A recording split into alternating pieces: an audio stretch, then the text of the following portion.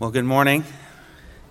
It's great to be with you this morning, and always a pleasure and a joy for me to be with you. If you would take your Bibles and turn to the Gospel of Matthew, Matthew chapter 15. Matthew 15, we're going to look today at verses 21 to 28. The title of my sermon is A Woman of Great Faith. Matthew 15, verses 21 to 28. If you would follow along as I read. Jesus went away from there and withdrew into the district of Tyre and Sidon. And a Canaanite woman from that region came out and began to cry out, saying, "Have mercy on me, Lord, Son of David. My daughter is cruelly demon-possessed." But he did not answer her a word. And his disciples came and implored him, saying, "Send her away, because she keeps shouting at us." But he answered and said, "I was sent only to the lost sheep of the house of Israel." But she came and began to bow down before him, saying, "Lord, help me." And he answered and said, "It is not good to take the children's bread and throw it to the dogs." But she said, "Yes, Lord, but even the dogs feed on the crumbs which fall from their master's table." Then Jesus said to her, "O woman, your faith is great. It shall be done for you as you wish." And her daughter was healed at once. After graduating from the Master's Seminary in California, my wife and I moved to Bellingham, Washington, and I went on staff at a church there called Emmanuel Bible Church in Bellingham. I was the pastor of student ministries, and so I oversaw junior high, senior high, and college ministry. Bellingham is the home of Western Washington University. It's a Division II school. It has about 12,000 students there, and they didn't have FCA at the school, but they did have Athletes in Action, and so I got involved with that immediately. And I met the head basketball coach, Brad Jackson, who was there at WWU. Now I'm at WVU, and struck up a friendship with him and began doing chapel services for the basketball team. We usually had 3 or 4 guys at chapel, and one of the players was a freshman. He was a local kid from Whatcom County, Washington, a small little Dutch town called Linden, Washington, and his name was Grant Dykstra. Grant had to overcome many things to get where he ended up after graduating from Western. From the day he was born, he had the pressure of living up to the successes of his father, Glenn Dykstra. Glenn was an outstanding basketball player, one of the best in Whatcom County history, who had led his high school, Linden Christian, to the Class A state championship in 1976. Grant would later attend the same high school and play the same position as his celebrated father. His sister was a 3-time All-State guard for Linden Christian. She won a state championship in basketball and 2 championships in softball. His older brother, Greg, was an All-Stater in basketball as well. His team won a state championship in football. Greg went on to a stellar career at Western Washington in football. And by the way, his 2 older siblings were also valedictorians of their high school. When Grant was 2 years old, he was playing on his family's dairy farm, and his coat accidentally got caught in the grain auger. And this started the machine which pulled his coat and arm into the rotating metal, slowly mangling and twisting the child's limb. Only his mother's quick thinking and his coat, and of course the care of Almighty God, kept him from losing his arm or from bleeding to death. His father worked for over an hour and a half to get his son's arm out of the grain auger. But the nightmare being played out in front of them in the broad daylight was only the beginning. They wanted to amputate his arm because it was so dirty with all of the grain. The doctors were worried about infection, and the Dykstras were just happy that he still had an arm. It took 13 surgeries to save young Grant's arm. In all, he had 16 surgeries in 10 years. As doctors later used a technique of sewing his arm to his stomach to graft skin to the injured limb. Grant also had years of therapy to help the injured right arm and hand gain strength and movement, but the full use of his right hand would never return. but Grant so desperately wanted to play basketball. I had to give a basketball illustration today because it's March Madness, and we're in Indiana, so it's very fitting. Last week I was preaching in the church in Maryland where I was for about 5 years. I served as an elder there. And I asked the people there were probably 400 people there. I said, how many of you filled out a bracket? And there were like 9 hands. And I said, I failed you as an elder here. But anyway, Grant wanted to play basketball. And in order to play and to succeed, he had to teach himself to become left-handed. When he entered high school, he became a starter on the basketball team as a freshman. He played with his brother Greg, who was a senior, and helped lead Linden Christian to a 3rd-place finish at state. He later led his school to a 2nd-place finish and finally a state championship. Listen to this. He broke records for points, 3-pointers, assists, steals, and free throw percentage while he was there. He was not heavily recruited out of high schools, and not many schools thought he could persevere at the next level, but Coach Brad Jackson, the head coach at WVU, thought that he could. Grant finished a phenomenal career at Western Washington University in the spring of 2006. He is now the school's all-time leading scorer. He was a consensus NCAA Division II All-American his senior year. He was a first-team All-American as honored by Daktronics and the NABC, which is the National Association of Basketball Coaches. He was the recipient of the United States Basketball Writers Association Most Courageous Award in 2005, where he was honored at the Final Four in St. Louis. And on March 30th, 2006, Dykstra received the Jimmy V Foundation Comeback Award, which was announced on ESPN at halftime of the NIT championship game from New York City. Grant overcame great adversity, challenges, and barriers to achieve the success on the basketball court that he did. And what is even more special, he gives God the glory for all of his success.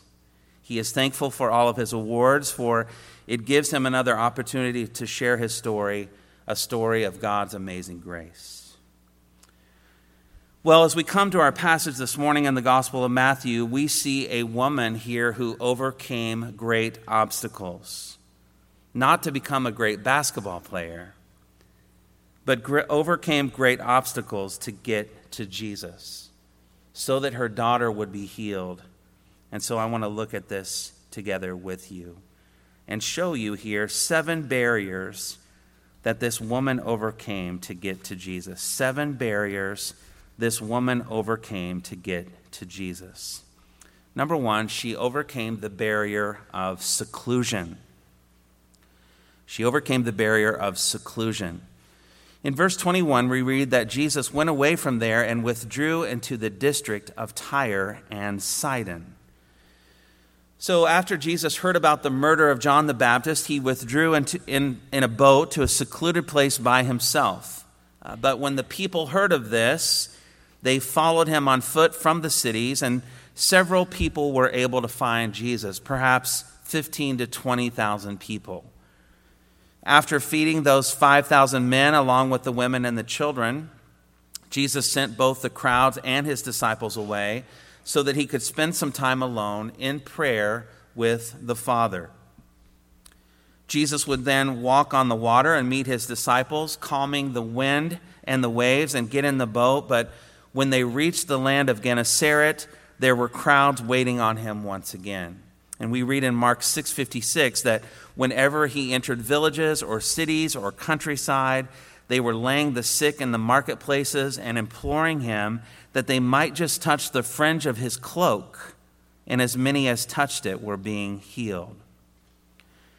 Jesus would then face the accusation of the Pharisees and the scribes who accused Jesus and his disciples of breaking the tradition of the elders by eating bread with unwashed hands. Jesus then teaches on this matter that it is not what goes into the mouth that defiles the man, but what comes out of the mouth which defiles the man. After this accusation and time of teaching with his disciples, Jesus again tries to get away from the crowds, to be alone with his disciples, to prepare them for what was about to take place: his arrest, his many trials, and his crucifixion.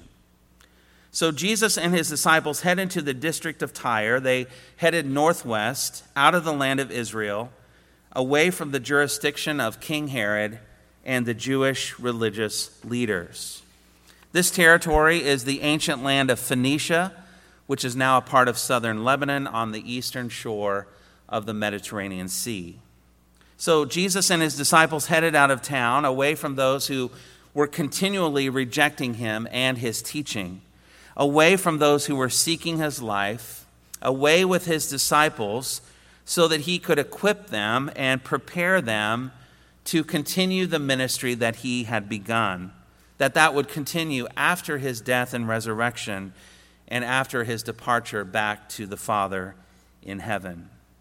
And so they went into seclusion.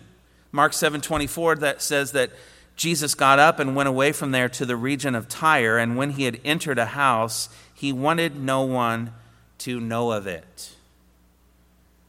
But then we read in verse 22 that a Canaanite woman from the region came out and began to cry out, saying, "Have mercy on me, Lord, Son of David. My daughter is cruelly demon-possessed." And so the woman here overcame the barrier of seclusion, and she found the Messiah. And just as I believe Jesus really did walk on the water, I also believe that this event happened within the sovereignty of God. It was no coincidence that Jesus went into the region of Tyre, and it was no coincidence that this woman found Jesus when he was alone with his disciples. That leads us to the second barrier this woman overcame, and that was the barrier of gender. The barrier of gender. Matthew identifies her here as a Canaanite woman who was from that region. Mark 7:26 says, "Now the woman was a Gentile of the Syro-Phoenician race." The person that came to Jesus was a woman, and as you know, women were not highly regarded during this time and in this culture. Jewish men would pray this prayer, "Blessed are you, Lord, for not having made me a Gentile. Blessed are you, Lord, for not having made me a slave." There was a third part to that prayer that is still prayed by some devout Jewish men today. "Blessed art thou, O Lord God, King of the universe, who hast not made me a woman." Now, I've prayed with your elders back here before services before. None of them have ever prayed that prayer. I just want you to know that, okay? And men, if you are praying that prayer today, please stop, okay? Please stop. Well, this woman didn't really care that women were not regarded as important as men in Jewish society. She wanted to get to Jesus. Her daughter was in need of healing. This woman had heard of Jesus, about his miraculous healing power, and when she heard that he was in the area, she ran to him. Look at her faith displayed in what she says to him in verse 22. She says to him, "Have mercy on me, Lord, Son of David. My daughter is cruelly demon-possessed." She says, "Lord, Son of David." She calls him Lord. This word was last spoken by Peter when he saw Jesus walking on the sea. After Jesus assured the disciples that it was him and that it was not a ghost, he said to them, "Take courage, it is I, do not be afraid." And Peter replied, "Lord, if it is you, command me to come to you on the water." So she calls him Lord here, Master, Messiah, the Christ. She then calls him Son of David. If she was not familiar with Jewish culture, she was definitely familiar here with Jewish history, and she acknowledges that this is the Son of David. This is the Messiah. This is the expected one, the promised one of old. Matthew 1:1. Matthew begins by saying the record of the genealogy of Jesus, the Messiah, the son of David, the son of Abraham. This is only the third person in the Gospels to acknowledge Jesus as the Son of David. She has faith that Jesus is who he claims to be, that he is indeed the Messiah, that he is God incarnate, that he is the Lord of Lords. And that faith that she possesses enables her to overcome the barrier of seclusion, the barrier of gender, and then thirdly, we see the barrier of disease. The barrier of disease. Again in verse 22, "Have mercy on me, Lord, Son of David. My daughter is cruelly demon-possessed." Her daughter was not just obsessed by the messengers of Satan. She was not merely being annoyed or bothered. This woman says that her daughter is cruelly demon-possessed. This is serious. The woman could have simply said, "My daughter is demon-possessed," but it was much more than this. It was severe. And so she added the adverb that is translated severely or badly or cruelly. The implication here is that this possession was harmful and damaging to her daughter, that she was in a desperate condition, that she was in need of deliverance and healing. This woman was a Gentile. Matthew tells us that she was a Canaanite. She had been raised in a pagan culture known for its wickedness, its vileness. She lived in the land and was a descendant of the people that in Deuteronomy 7:2 says that God had commanded his people Israel to conquer and utterly destroy. She had no heritage of God's word, no sense of his blessing, no experience of the tabernacle and the temple, no familiarity with the priesthood and the sacrifices. It is likely that she and her family were worshipers of a god called Astarte and other pagan deities that were popular in the region in which she lived. The fact that she came to Jesus, a Jew, a teacher, a healer, reveals that she was disillusioned with the idolatry that made up her religion.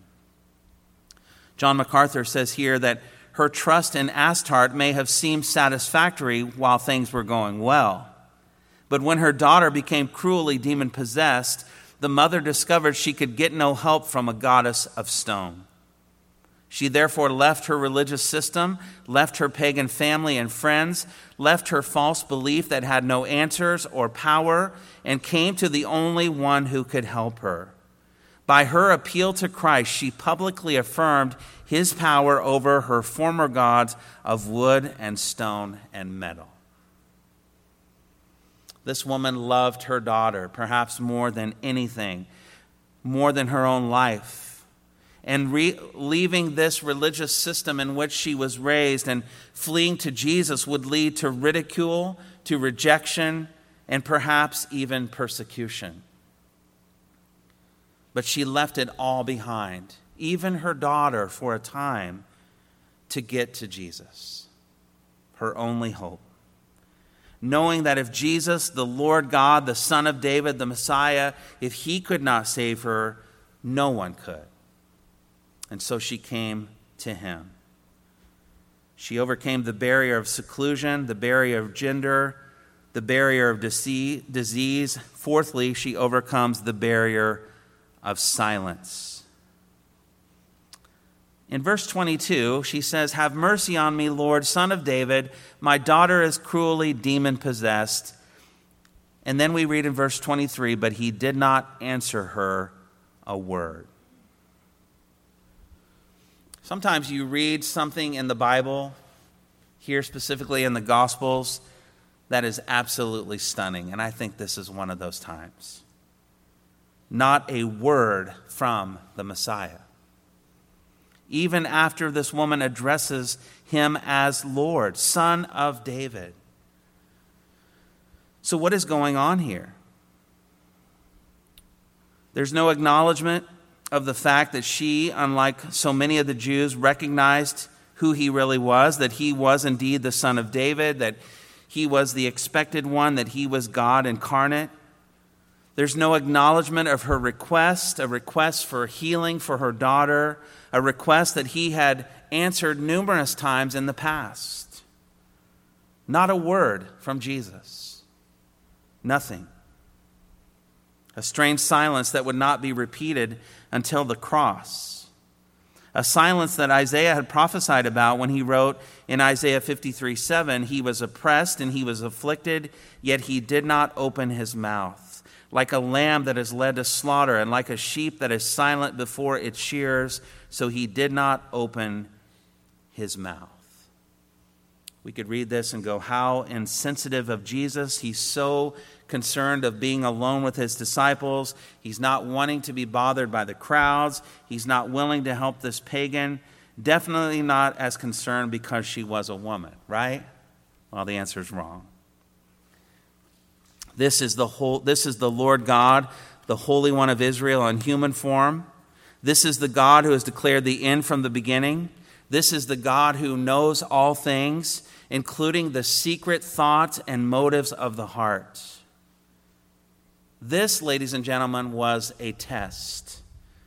Not of the emergency broadcast system and that annoying noise that you hear on your radio or television, but this was a test of the woman's faith. Jesus put up this barrier of silence himself, wishing and desiring to draw out of her true, genuine, and saving faith. That she would see the kind of faith that Christ desires from his children, and that his disciples would see a living illustration of genuine faith. And that you and I today, as we read this, as we look at this passage, would see what true faith really looks like. Well, the Lord was silent here, but the disciples were not. And so we see the woman overcoming a fifth barrier here, and that is the barrier of rejection. Look at verse 23 again. But he did not answer her a word, and his disciples came and implored him, saying, "Send her away, because she keeps shouting at us." Before the New American Standard was updated in 1995, it read like this: "And his disciples came to him and kept asking him, 'Send her away, for she is shouting out after us.'" Jesus was not annoyed by her request, though it was repeated over and over again. The disciples were annoyed, however, by the repeated request, by the shouting of this Canaanite woman. The disciples implored Jesus to send this woman away, just as the crowds had implored Jesus to leave their region after he sent the demons into the herd of swine. This woman was a bother to the 12. A nuisance to the disciples of the Lord. They simply wanted her to leave. The woman passed the test that Jesus had given her. She had overcome the barrier of silence. The one she left her daughter for to come and see, he did not answer her one word. And now she had overcome the barrier of rejection. 12 men were imploring their leader to send her away, yet she remained. She was persistent. Mark says that she kept asking him repeatedly to cast the demon out of her daughter. She persevered and overcame a sixth barrier, and that is the barrier of race. Verse 24, "But he answered and said, 'I was sent only to the lost sheep of the house of Israel.'" This is not a new concept. Back in Matthew chapter 10, verse 1, we read that Jesus summoned his 12 disciples and gave them authority over unclean spirits to cast them out and to heal every kind of disease and every kind of sickness. And then in verses 5 and 6, it says, "These 12 Jesus sent out after instructing them, 'Do not go in the way of the Gentiles, and do not enter any city of the Samaritans, but rather go to the lost sheep of the house of Israel.'" This woman was a foreigner. She was from the land of Phoenicia. She was a Canaanite. She was a pagan, a Gentile, and not first priority. And so we read in verse 25 that the woman returned to her home, rejected by the Lord and sorrowful that she had left her daughter to come to Jesus, right? No, that's not what it says. You got to check me, okay? Verse 25 for real says, "But she came and began to bow down before him, saying, 'Lord, help me.'" This woman was persistent. She persevered even in the midst of great obstacles, and she positioned herself in proper posture here before the Lord. In humility, she began to bow down before him, and she worships him. In essence, she says, "You are the God of Israel. You are the Holy One of Israel. You are the Son of David. I am not an Israelite. I am a foreigner. You owe me nothing, but I am begging you, I am pleading with you, have mercy on me. Help me. Please heal my daughter." After looking at the Gospels and the previous chapters here in Matthew, you would think surely this was enough for Jesus to give in and go to her house or just heal from a distance as he has done before. But the test is not over. Look at verse 26. And he answered and said, "It is not good to take the children's bread and throw it to the dogs." Ouch. It was much better when Jesus was silent, right? But don't misinterpret what Jesus is saying here. The Jews frequently insulted the Gentiles by calling them dogs, comparing them to the wild, homeless scavengers that roam freely in Palestine. But the diminutive form here suggests a more affectionate term for domestic pets, particularly since these dogs eat under the children's table. I have a friend named Kevin who's from Indianapolis, not Kotke, okay? My friend Kevin has been here before when I've preached, and he told me this story that he was dog sitting a few years ago, and one of the dogs turned 12 while he was watching them. It was in Newfoundland, and he was asked by the owners of the dog, make sure you take the dog out for a birthday lunch. And so the instructions were very specific. He wanted a gordita from Taco Bell, okay? And he told me that this dog has always been spoiled, always allowed to eat whatever he wants, and how he has always been fed from the table by the owners. And that is what is in view here, pets that sit next to you while you are eating, begging for a piece of steak, right? And here we learn that Jesus did come for the Gentiles as well, but that the Jews, the children of Israel, are first priority. We see this a little more clearer in Mark's gospel, because in Mark 7:27, it says, "Let the children be satisfied first."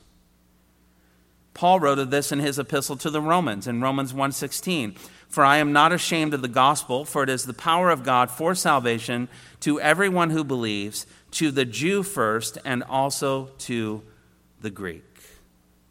I don't know about you, but I'm really thankful for the words first and also. Amen. We are familiar with the words of John in his gospel, John 1:11-12, that he came to his own, and those who were his own did not receive him. But as many as received him, to them he gave the right to become children of God, even to those who believe in his name.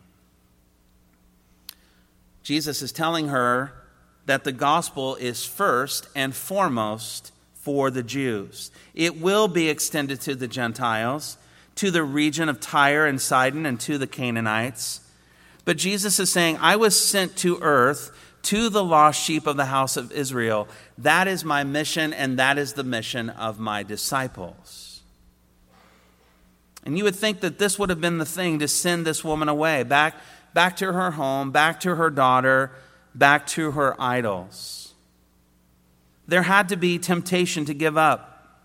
There had to be seeds of doubt in her mind and in her heart. She must have been tempted to think, it's not going to happen. Be realistic. You're a woman, you're a foreigner, just give up. But the fact that she was a Gentile was no barrier to this woman, and we see that in her response. And we see finally the seventh barrier that she overcame, and that was the barrier of unbelief. The barrier of unbelief. Verse 27, "But she said, 'Yes, Lord, but even the dogs feed on the crumbs which fall from their master's table.'" Jesus here gives her part 3 of this oral exam, The first test was silence. The second test was the reminder that he was sent for the lost, for the people of Israel. And here Jesus sets her up for a perfect response, a response of true, genuine faith. And I want you to look at her faith and look at her humility here. In essence, she is saying, yes, Lord, I agree. You have come for the lost sheep of the house of Israel.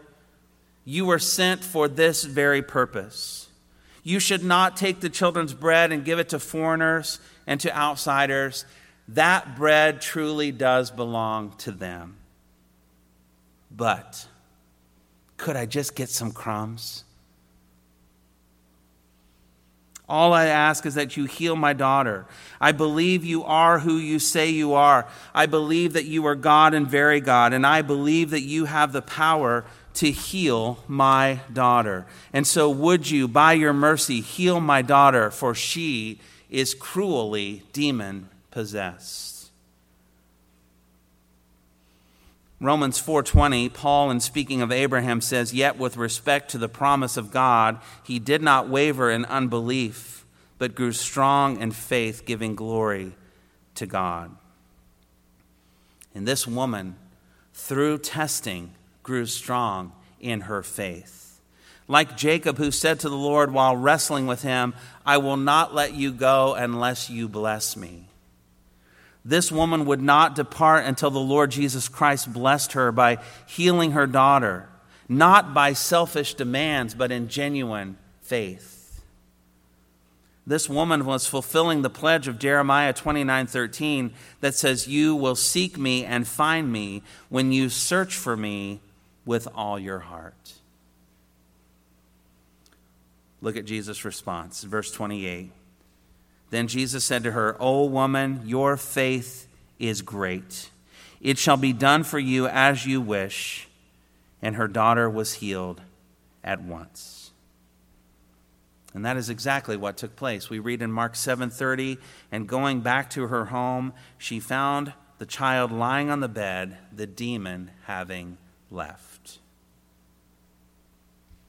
Friends, this is great faith. This is extraordinary faith from an ordinary person. So in conclusion, as we look at this woman and her faith, I would ask you and I would ask myself, how is your faith? We have been made alive when we were once dead in our trespasses and sins, as we read in Ephesians 2. We have been forgiven of all of our sins. God has removed our sins as far as the east is from the west. We have all been granted everlasting life, we who are in Christ. Do we have the faith that can move mountains? This woman did. And that is the kind of faith that we should all have, a belief that God is able to do immeasurably more than all we ask or even imagine. You and I are praying for the salvation of loved ones, for spouses, for children, for siblings, for parents, for the salvation of friends and for neighbors. Do we really believe that Christ has the power to save? You and I are praying for the healing of loved ones. I know that there are people in this body that are suffering. We're praying for people within this body of believers. Let us pray with persistence. Let us pray with passion. And let us pray in faith. Let's bow for prayer.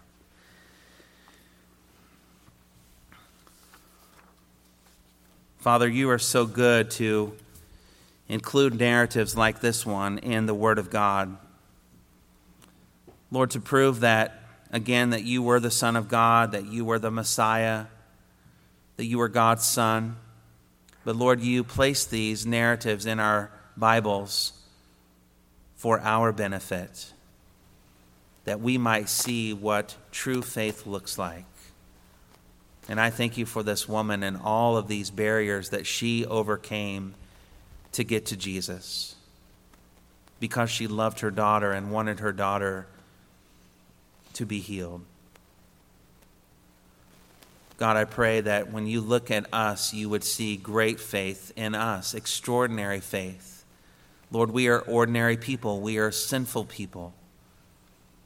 We are those who give in to the flesh and are sucked in by the world and influenced by the father of lies, the devil. Lord, we fail you. We miss the mark. And so we ask that you would give us great faith. Lord, as we pray for those in our lives that need Christ, those who are unsaved, whether that be spouses or parents or children or siblings or neighbors or co-workers or teammates or classmates. And God, as we pray for those in need of healing, even within this body, those who are suffering and struggling, those who are facing surgeries, Lord, give us great faith. That, Lord, we would believe that you are able. God, we thank you that you are a God who is able. You are not a God that has been constructed out of wood or stone. You are the true and living God. And you are able to do immeasurably more than all we ask or imagine. So give us great faith. Give us extraordinary faith to us who are just ordinary people who love you and who believe your word. Thank you for your word. Find a place for it in each of our hearts and use it, Lord, to conform us to the image of your Son. It's in his holy name we pray. Amen.